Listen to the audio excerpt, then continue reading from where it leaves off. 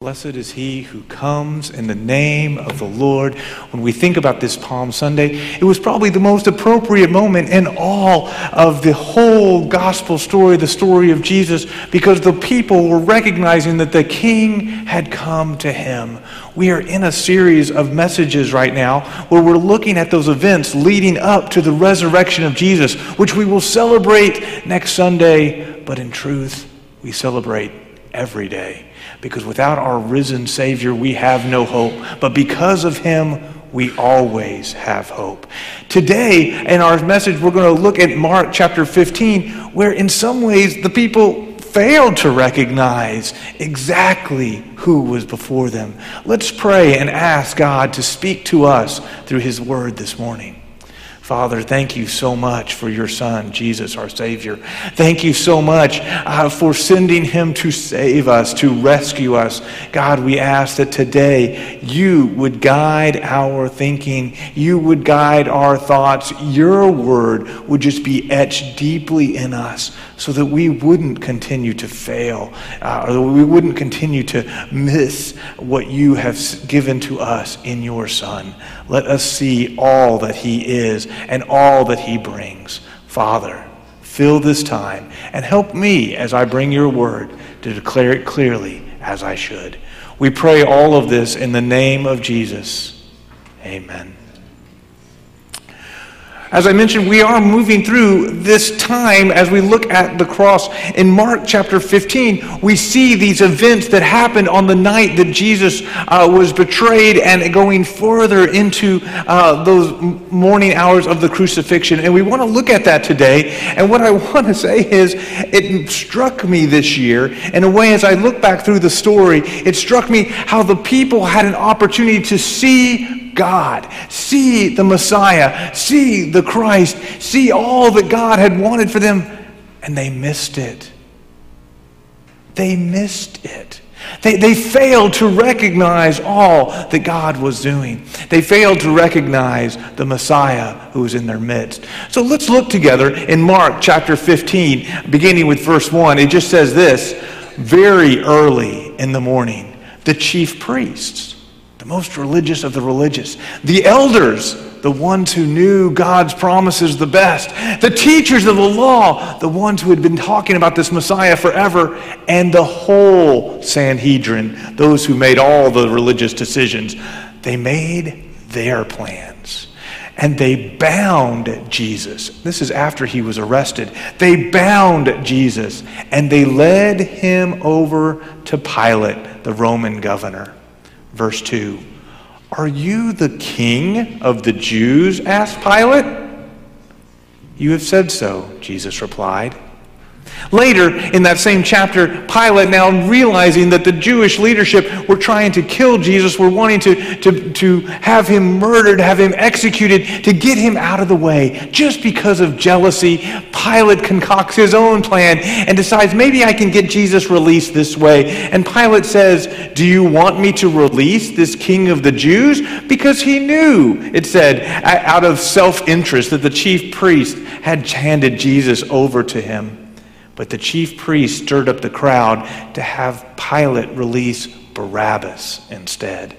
Verse 12, "So what do I do then with the one you call King of the Jews?" Pilate asked them. "Crucify him," they shouted. "Crucify him." "Why?" Verse 14, "Why? What crime has he committed?" Pilate asked. And they shouted all the louder, "Crucify him! Crucify him!" Wanting to satisfy the crowd, Pilate released Barabbas to them, and he had Jesus flogged and handed him over to be crucified. Boy, in this story, I think I am struck with the question, or the statement, if Pilate had only known.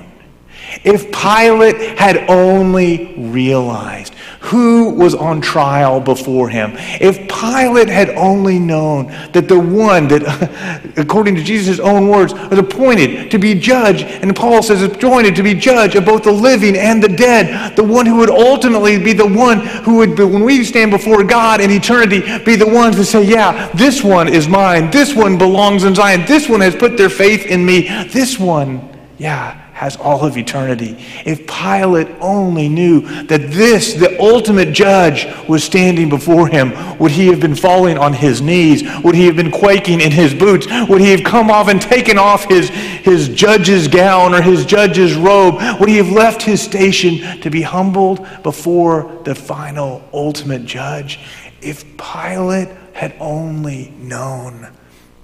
I wonder if these religious leaders, these Sanhedrin, if they had only known as they concocted their plans, as they tried to scheme, as they tried to bring Jesus to a point of being bound and ultimately crucified, if they only knew that they were fulfilling God's ultimate plans, if they were fulfilling God's ultimate ways for salvation. In Colossians chapter 1, verses 18 and 19, it talks about this Jesus. It talks about the one who they were looking at. It talks about the one that they were calling King of the Jews.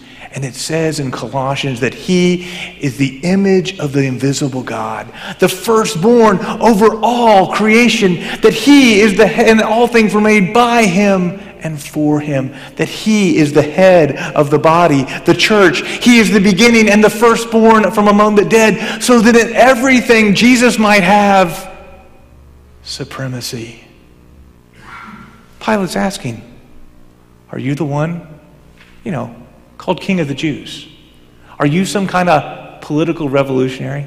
Are you someone who wants to, overthrow Caesar? Do you know my power? Do you know that I'm the one that can judge you? Do you know that I am important here? The one by whom and for whom the universe exists was standing right there. The one who holds the universe together was standing right there. The reason the atoms don't just fly apart, the reason the subatomic molecules don't disintegrate, Jesus was standing right there. If he had only known who was before him, so that in all things Jesus might have supremacy. Hebrews chapter 1 says, the Son is the radiance of God's glory, the exact representation of his being. He sustains all things by his powerful word, and after he has provided purification for sins, he, Jesus, sat down at the right hand of majesty in heaven. Pilate, sitting in his judge's throne, his judge's seat, was seeing and casting judgment on the one who sits ultimately at the right hand of God. Oh, I'm struck with the irony. Oh, if he had only known. Well, the story goes on. Mark 15, verse 16, the soldiers led Jesus away to the palace. It's called the Praetorium, and they called together this whole company of soldiers. Hey, look who we got today. We got the one they call King of the Jews. Hey, this is going to be fun. We're going to be able to really do our best. And it says in verse 17 that they put a purple robe, a robe that would look royal, a robe to almost mock him, a purple robe on him, and they twisted a crown of thorns and they set it on him, and they began to call, "Hail, King of the Jews." Now again and again they struck him on the head with a staff. They spit on him, and oh, don't miss this, falling on their knees, they paid homage to him. Oh, King of the Jews, oh, hail. They're mocking him. They beat him. Verse 20, and when they had mocked him, they took off the royal robe. They put his own clothes back on him, and they led him out to crucify him. Are you struck this morning? Are you amazed this morning? Are you somewhat bewildered this morning at the irony that these soldiers, if they had only known who was before them, if they had only known that they are putting on a royal robe on the one who truly is royal, if they only knew that they were putting the crown of thorns on Jesus. In Revelation chapter 4, we see this image. It says that the Lord is high and exalted, and that there's a glassy sea before him, and that all of the expanse of heaven is there surrounding him, and all of the angelic beings, the 24 elders, they all begin to cry out, Hosanna, and they throw their crowns down before God. They throw their crowns at God's feet, and it's inspiring to a song, an old song. You might know it. It's the very first one in your hymnal. Holy, holy, holy is the Lord God Almighty. In verse 2 it says, holy, holy, holy, all of the saints adore you. They surround you and in front of the glassy sea, casting down their golden crowns. That the saints of God, the people of God, the angelic beings, whatever reward, whatever crowns in heaven are thrown down at Jesus' feet. This one that they took thorns and pushed into his brow, he is the one that we crown with many crowns. He is the one who deserves all the glory. He is the one that deserves all of the honor. These soldiers put a crown of thorns on his head. Oh, the irony. The one who deserves every crown. You had to think, these soldiers must have felt pretty powerful. I mean, honestly, we could do a psychological analysis, and probably these soldiers were dealing with some pretty big insecurities. Why would you beat this man? Why would you abuse this man? Why would you be so cruel? There was no reason to do this mocking for this one who you were taking him out to be crucified, to be killed. Why would you even do such a horrific act? Oh, these soldiers must have felt so powerful. They must have felt so important. Or deep inside, they must have felt so inadequate. I wonder if they had only known that this is the Jesus who earlier that evening, who earlier the night before in the Garden of Gethsemane told his disciples to put the swords away because he, in Matthew chapter 26 says, do you not know that at this very moment my Father would put at my disposal over 12 legions of angels? 12! The entire Roman army at that time that would have been about half that size. And by the way, these are angels. 12 legions. 12 legions of angels at his disposal. Here, these soldiers felt so powerful. These soldiers felt so strong. They were part of the strongest army in the world. They were the part of the ones who had conquered all of the known world. These guys were powerful. They were in charge. But the reality was, oh my goodness, the one before them that they were mocking, the one before them that they were abusing, at any moment could make the summons, and all of creation would fall at his feet, because he is the King of Kings. He is the Lord of glory. He is the great commander-in-chief of the Lord of hosts, of the army of hosts. He is the one that we should be, in Psalm chapter 2, it says this, the Lord God says to the Messiah, ask me and I will make the nations your inheritance, the ends of the earth your possession. You will break them with a rod of iron and you will dash them to pieces like pottery. As they beat him with rods, as they beat him with sticks, it says, no, we are to kiss the Son, lest he be angry with us. That's what Psalm 2 says. He is the one of all power. He was the one of all glory. Can you imagine these mocking voices, these mocking actions to the King of glory? Oh, the mercy of Jesus to hold back. Oh, the mercy and compassion and grace. Because at some point, I think I would have just been, that's enough. That's enough. The mercy goes beyond that. You see, in verse 25, it says that at 9 a.m, when they crucified Jesus, the written notice of the charge against him, once again, just to mock, King of the Jews, was put over his head. They crucified 2 rebels with him, 2 criminals, 2 thieves, two people who deserved to die on the crosses. One was on his right and the other was on his left. Now those who passed by, who were just coming into the city, seeing these men who were being crucified, hurled insults. And they hurled insults to Jesus in particular, shaking their heads. And they're saying, so you who are going to destroy the temple and build it back in 3 days, come down from the cross and save yourself. In the same way, the chief priests and the teachers, they just had to go out there and see. They had to watch for themselves. They mocked him. He saved others, they said. They are admitting all of the miracles. They're admitting the lives that were changed. He saved others, but he can't save himself. As if somehow that's an insult that he saved others. Oh, if they only knew. Let this Messiah, they said, this King of Israel, come down from the cross that we might see and believed. And those with him also heaped insults on him.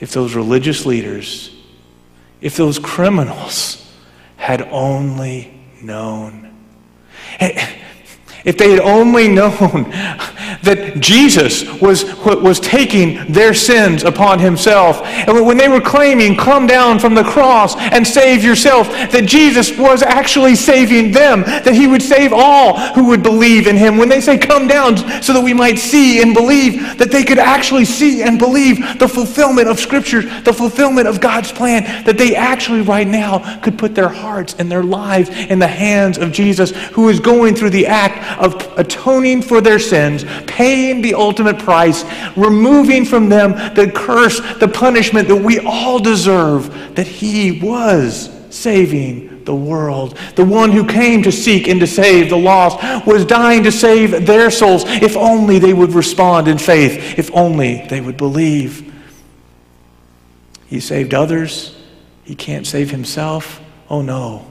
If they only knew, this is the Jesus who it says, he is the one who Jesus himself said, God has given me authority to lay down my life and the authority to take it up again. Oh, he could save himself, but he was dying so that he might save us all.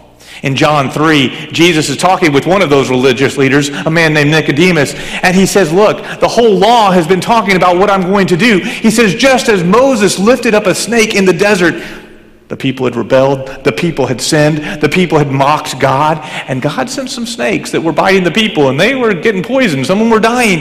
And God says, make a snake, a bronze one, put it up on a pole, and if the people will look and believe, they'll be healed. What a silly story. Jesus said, no, you got to realize that was about me. I am the one who is being lifted up on the cross. I am the one that they will look and see and believe. And hear these people mocking him. We're looking at the cross, seeing the snake on the pole, seeing the Messiah crucified, seeing just as God had predicted, just as God had foretold. But they weren't believing. They weren't responding in faith. Jesus goes on to say that just as the Son of Man must also then be lifted up on the cross, that the one who believes might have eternal life in him. For God so loved the world that he gave his one and only Son, that whoever would believe in him would not perish, but have eternal life. For God did not send his Son, Jesus said, into the world to condemn the world, but to save the world through him. This morning, I wonder how many of us are kind of like those Pharisees, kind of like those religious leaders, kind of like those criminals who are quick to mock Jesus, quick to mock this religious belief and say, oh, well, can Jesus do anything? Can he save? Boy, I just wish he would do something. And in truth, Jesus was on the cross doing it all. The phrase yesterday, for some of you all who know, I was at a funeral yesterday. David, we love him, and his father has passed away recently, and we were at the funeral, and what kept coming up in that funeral over and over again, the phrase that stuck with me over and over again is, I'm just sorrowful for my brother. I'm watching this family rejoice. And they kept saying, the finished work of Christ.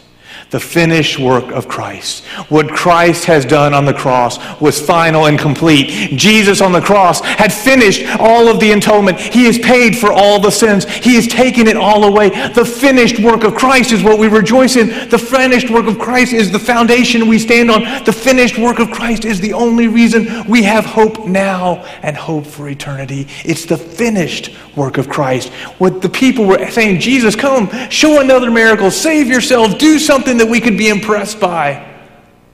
And oh, the irony, if they only knew that that was the finished work. That was the saving work. That was the action as he died on the cross that would save us from our sins.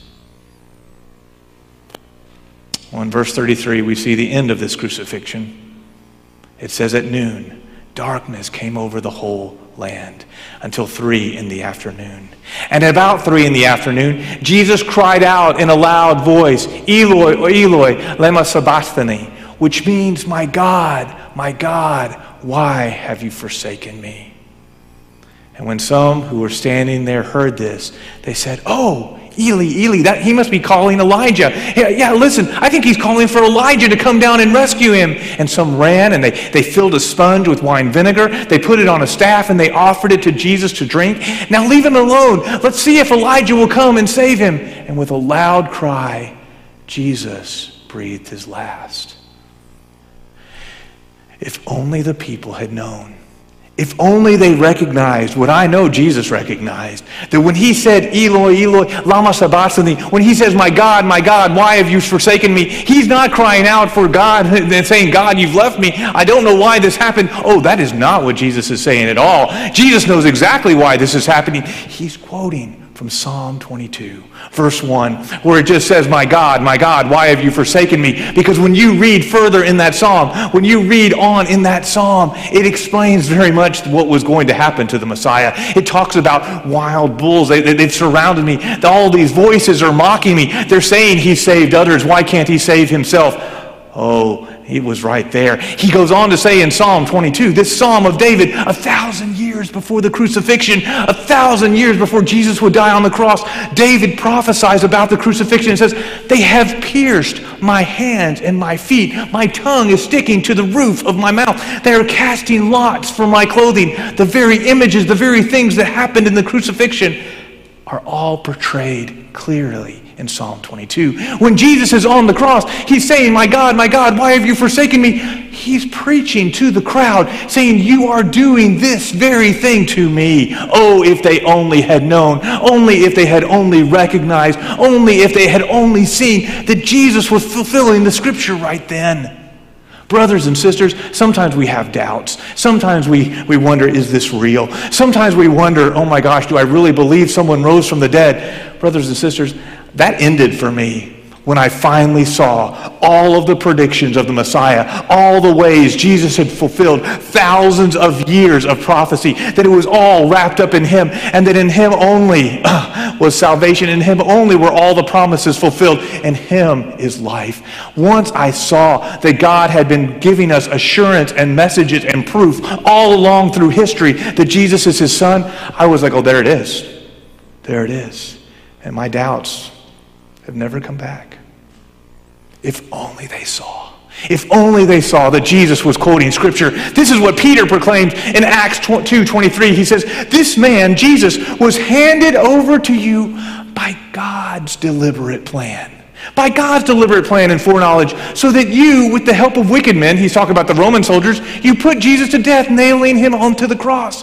Peter says it was God's deliberate plan and purpose. By his foreknowledge, God knew this is what needed to happen. This is what had to happen. This was the only way to bring salvation for the whole world. Oh, if people only knew. In verse 38, after the crucifixion, after Jesus had breathed his last, it says the curtain of the temple was torn in two.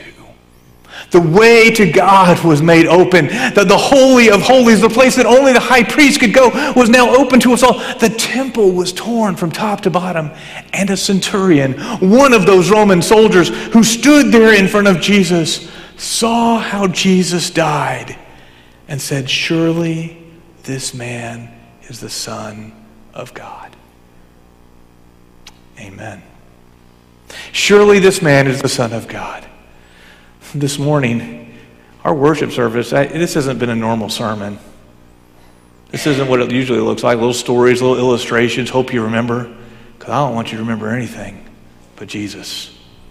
I hope you see him for who he is. I hope you see God's eternal plan to bring salvation not only to you but to the world. I hope that you see with eyes wide open how we have been the ones who have mocked, who have turned away, who have not valued the Son of God, the heir of all things, the King not only of the Jews, but the King of the universe, the one who not only could save others, but has offered to save your soul by his own sacrifice and death on the cross, by his resurrection, giving us life. Today, would you give your life to Jesus? If you haven't already surrendered to him, would you give your life to him? Today, if you're a believer, would you remember how others mocked? And would you remember how we can be mocking voices too? How we can be those who turn away. How we can be those who don't recognize that Jesus is the King and deserves all of us. Today, I'm going to invite you into a moment of remembrance. What we do as Christians, we take time to remember what Christ did on the cross, how his body was broken and his blood was spilled. I'm going to ask Scott's going to come back for us. And if you don't have one of our Lord's Supper communion supplies, if you want to slip up your hand, the ushers have some for you. I would be happy to share with you. Before we do, as Scott plays, I want you to take time to remember all of the voices that surrounded Jesus. Those who thought they were powerful, those who thought that they had seen it all, those who thought that Christ was not able to save. Would you take the time to remember what Jesus died, or how Jesus died, what he suffered for us?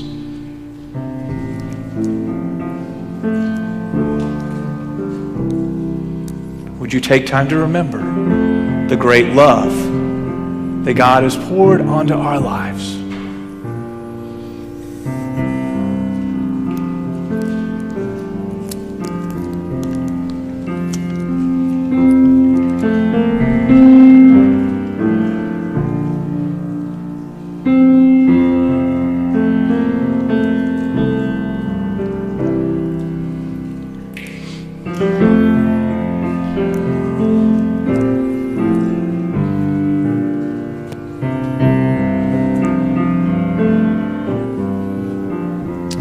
Scripture tells us that on the night that Jesus was betrayed, he took bread and he broke it and said, "This is my body, which is broken for you.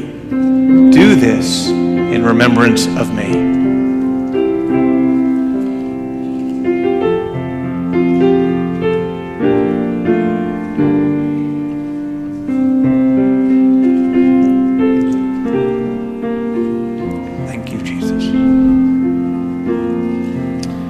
Scripture tells us that in the same way, after the supper, Jesus took the cup and he said, "This cup is the new covenant in my blood. Do this every time you drink it in remembrance of me."